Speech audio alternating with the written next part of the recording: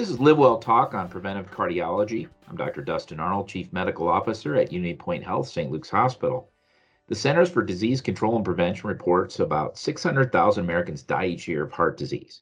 Annually, that's about 25% of all deaths. Now, CDC has certainly been in the news a lot with COVID, but there are other health conditions that continue on despite the pandemic. According to St. Luke's Heart Care Clinic, they are seeing more people for preventative heart care. Joining me today to discuss what that means is Dr. Faid El-Darazi, cardiologist with St. Luke's Heart Care Clinic. Welcome. Thank you. This is your first podcast, isn't it, with us? Yes. Well, we're glad to have you. And we're hoping you can outshine WAGD, so that the bar's set pretty low for you. I think you can do it. I'm confident. But I've talked on my updates about COVID, how some of the stuff that we're seeing in the hospital right now, this what I call the tsunami of just chronic medical disease, is a result that we suspended healthcare for 6 months in 2020. We just quit doing what we normally do, and I think it's coming in now because cancers kept going, heart disease kept going, and so. Tell me what your guys are seeing in the clinic as far as heart care and preventative care, et cetera. I mean, initially, at the beginning of the COVID, we postponed everything, diagnostics, screening, office visits. And even when we reopened, patient did not want to come forward. There was a lot of delay in care that patient initiated even after we opened. So I would say for the first 6 to 12 months, I mean, we've seen that trend. The last 6 months, we're seeing exactly the opposite trend. We've seen a very high referral basis, very high self-referral basis. We're almost not able to accommodate new patients on a timely manner the same way we used to do it in the past. For example, we used to see a new patient within 2 weeks. Now it's taking much longer to do that. And the reason is, I think with the vaccine and with the fear becoming less of going to the clinics, basically people are coming more forward. They want to get back to getting their screening done, getting their healthcare taken care of. Even the people with the heart disease, I mean, they delayed their care a lot. Yeah. That when we start seeing them, I mean, I saw one of them today. I was like, "What have you been for the last year and a half?" I mean, just today. But I believe the last 6 months, I've seen that shift where it's not happening as much. I mean, we're getting to those annual checks, 6-month checks. We're doing our screening like the way we used to do it before. So I think it's opened up again. Yeah, I went to a visitation recently, and the person that passed away was in their 90s, but they just simply quit going to the doctor about 2 years ago. Now they still might have passed away in their 90s, but I mean, they just quit participating in healthcare 2 years ago because of COVID, afraid of that. So it's certainly real. And again, as I said at the beginning of the podcast, I think it's part of the tsunami that we're seeing now. I think that's why we're so busy. COVID, we might have 40, 50 COVID patients, but there's still 85 to 90 other patients in the hospital that are not COVID, that are some sort of chronic medical condition that's been exacerbated because we're not doing a lot of elective surgeries right now with the volume that we have. So it really puts in perspective what we're up against. So preventative heart care, there's two patients that are going to come to you in my assessment. There's going to be one patient that's either self-referred or referred from another colleague that has a concern, chest pain, shortness of breath, et cetera, that they want that investigated. And then there's preventative heart care. So let's start with that symptomatic patient. I'm referred to you. I've had some out shoveling the snow and got a little chest pain. I have a snowblower, so that's not a risk factor for me, but it's a real risk factor. So take me through what's going to happen to that patient in the clinic when they show up to see you. So they come. I mean, of course, they're screened by the nurses for their past medical history. We do that too, also, like first time. For their medications, they get their blood pressure checked.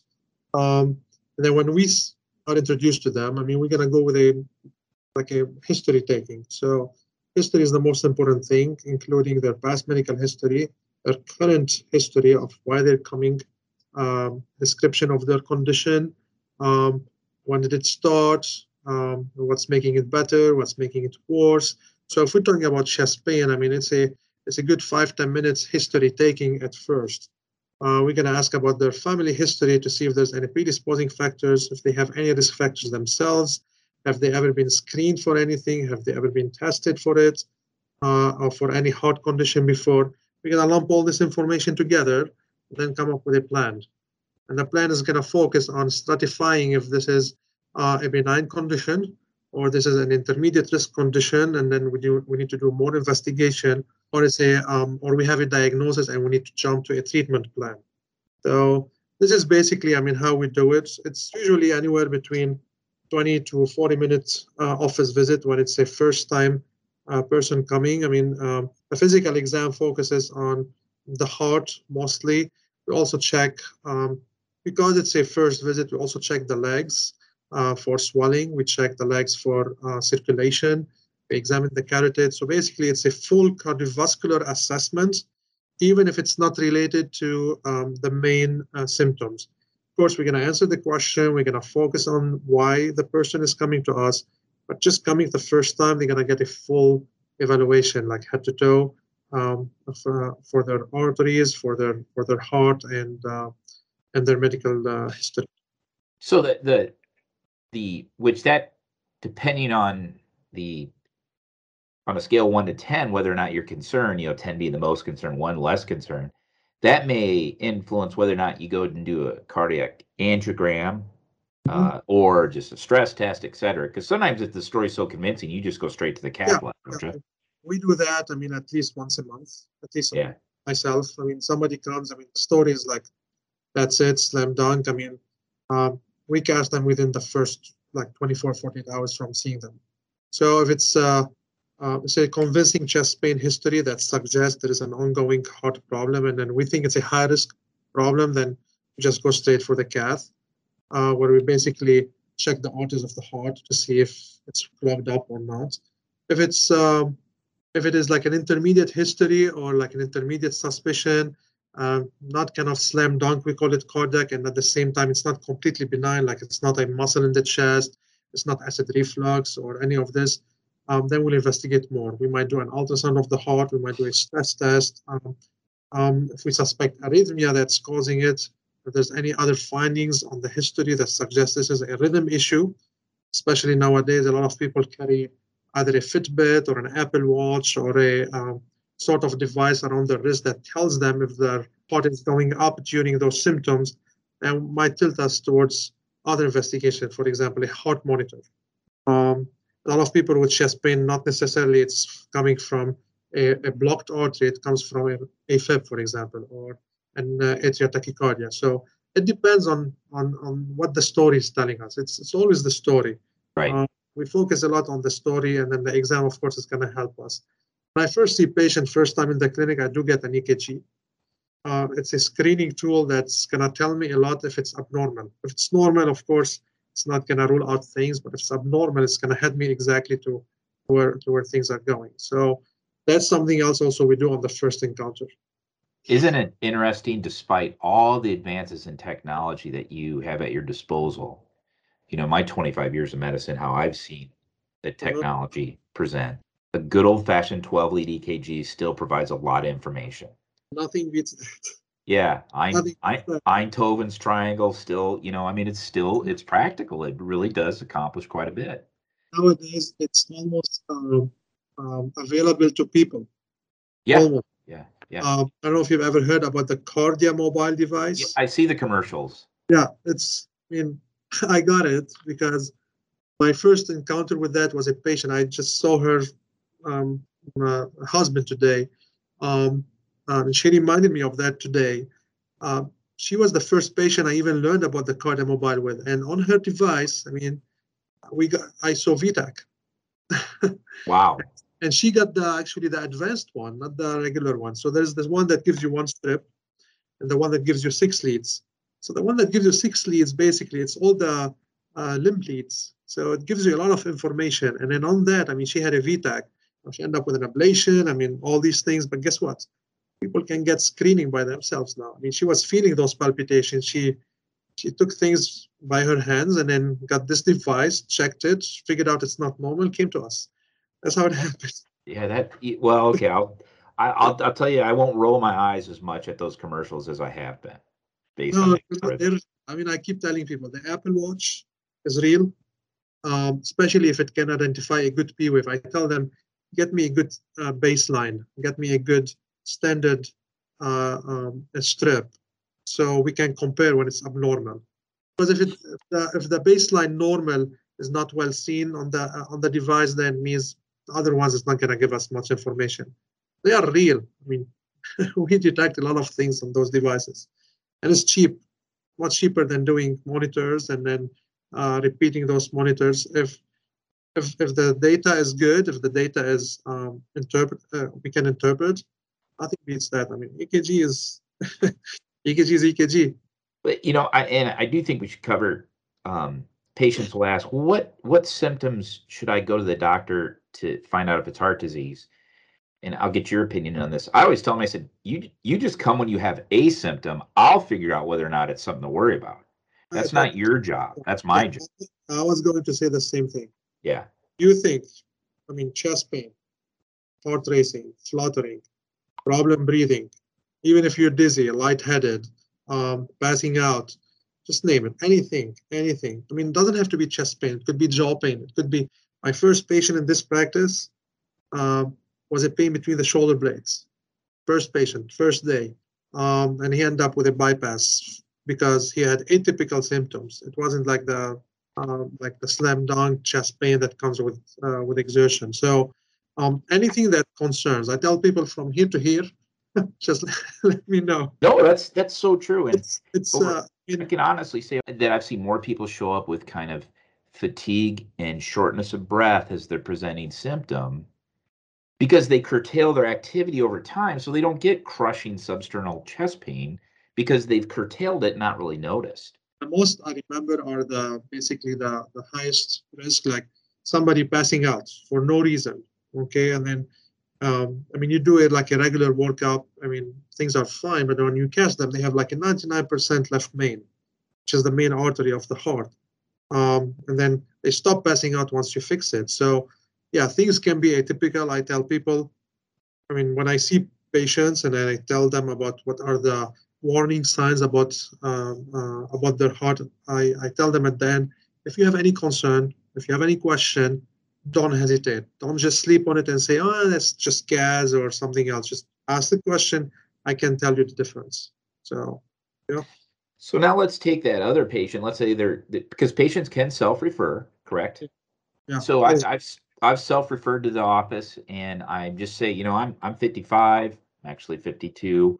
And I have some risk factors. What should I do? And so take me through that patient. How is that? I'm having no symptoms. We do see that a lot.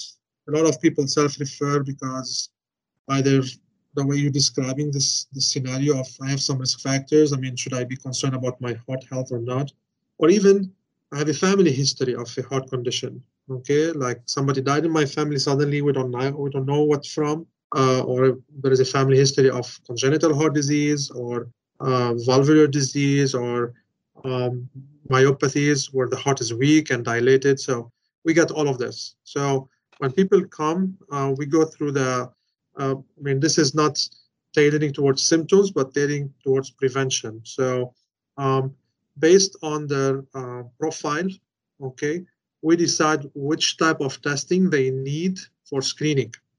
So, for example, somebody who's a diabetic, who smokes, and then they're feeling fine, they exercise, they don't have symptoms, they need to know whether they should be on a statin or not, they should be on aspirin or not. We do a CT calcium score.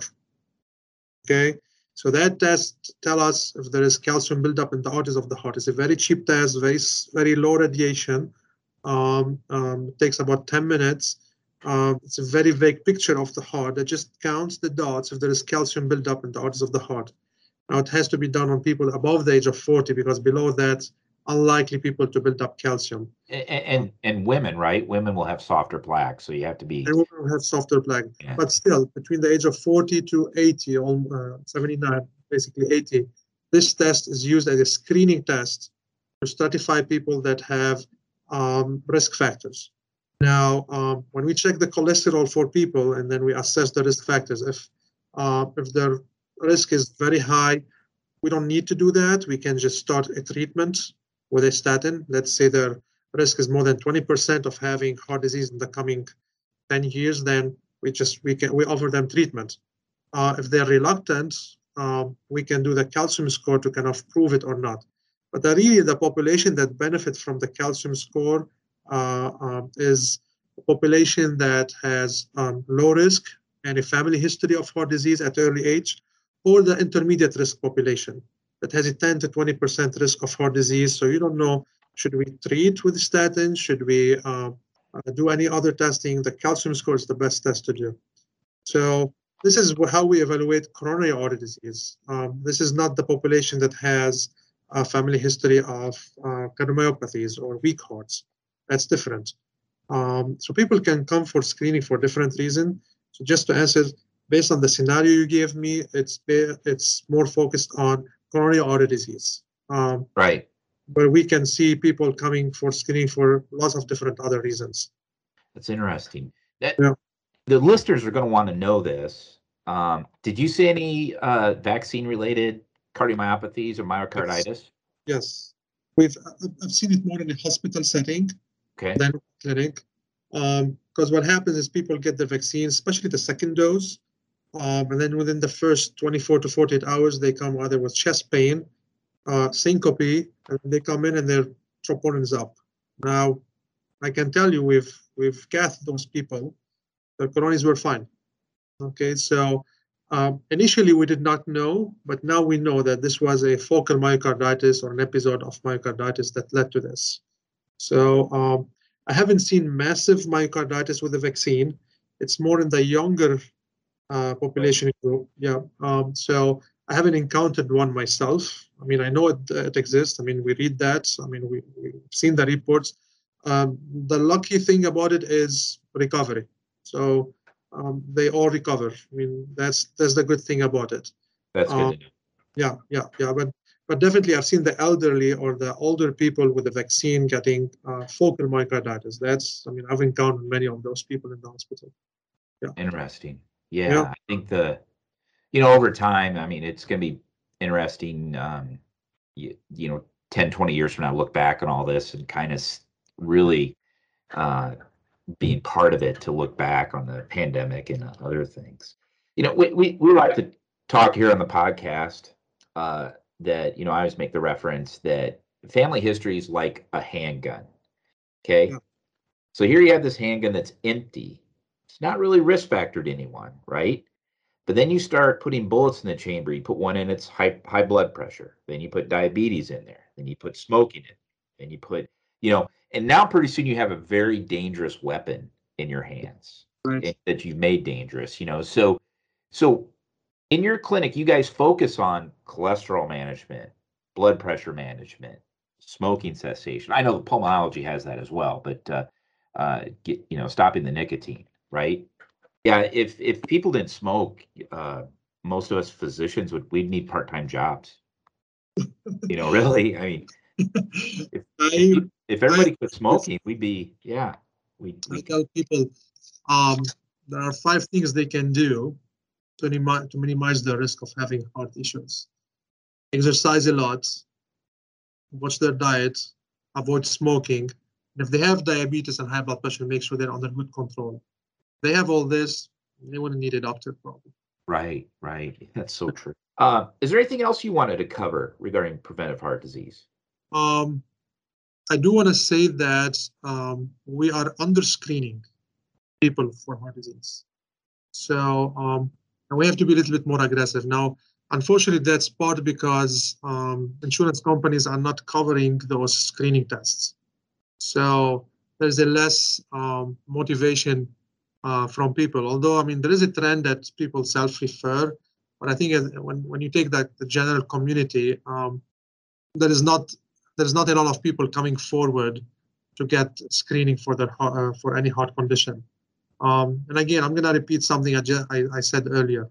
CT coronary calcium score is one of the best screening tools for people if they have any underlying coronary artery disease, because that's going to determine if they should benefit from aspirin, or if they should benefit from statin, whether they have diabetes, whether they have hypertension.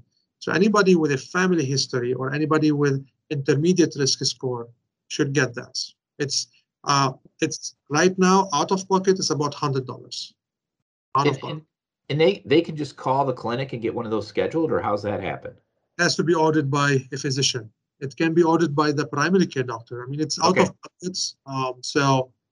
It's ordered as a CT calcium score, that coronary calcium score, and it's fast. I mean, you get the reading the same day. I mean, so if it's negative, you can repeat it after 5 to 10 years. If it's positive, means if the calcium score is more than 100, because 0 to 100 is kind of like a vague area of what people should do with. More than 100 should be on aspirin. It should be on statin to prevent heart attack, to prevent strokes, to prevent any heart events. So this is one of the best tools. And the other thing I would say is people underestimate the bad outcome that they can get from alcohol.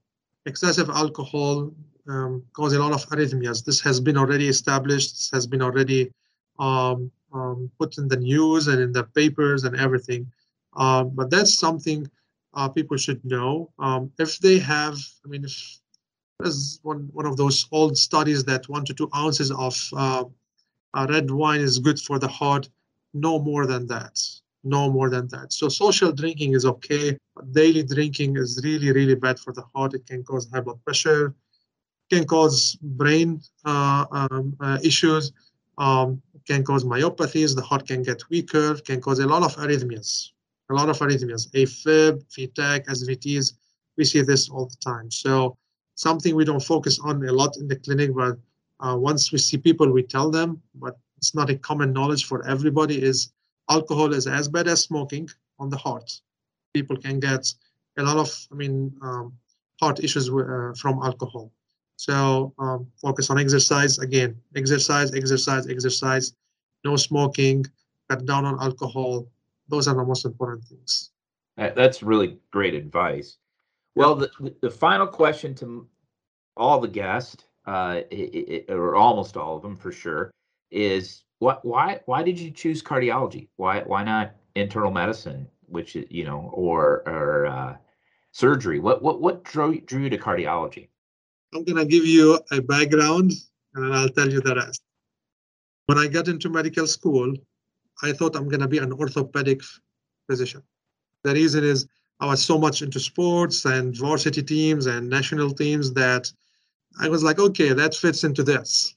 But I have to say, around my mid-third year of medical school and my fourth year is when all of a sudden I said, okay, it's internal medicine. I'm not into surgery. And I kind of loved it. I mean, the physiology, the pathophysiology of the heart, it's kind of like all of a sudden, this is what attracted me. Just kind of like you fall in love with it. And then there was this doctor. He was a fresh fellow graduate from Emory who came to Lebanon. I did my medical school at the American University of Beirut. And he moved there. I mean, he finished his studies at Emory as a cardiologist, interventional cardiologist. And I was lucky to train with him for a couple of months in the CCU. In Lebanon, as medical student, we used to cover the CCU. That's how it was. So you get the bread and butter of everything right on. Yeah. And honestly, he had a lot of influence for me to decide to go for cardiology. I mean, he did such a great job. He did in terms of teaching, kind of like making me even love it even more than what I thought I did. And when I started cardiology, I mean, like, there was no compete. It's just, it's a passion. Yeah. It's a passion. And then now in practice, even more. I mean, like, I do things right now I did not even learn in fellowship.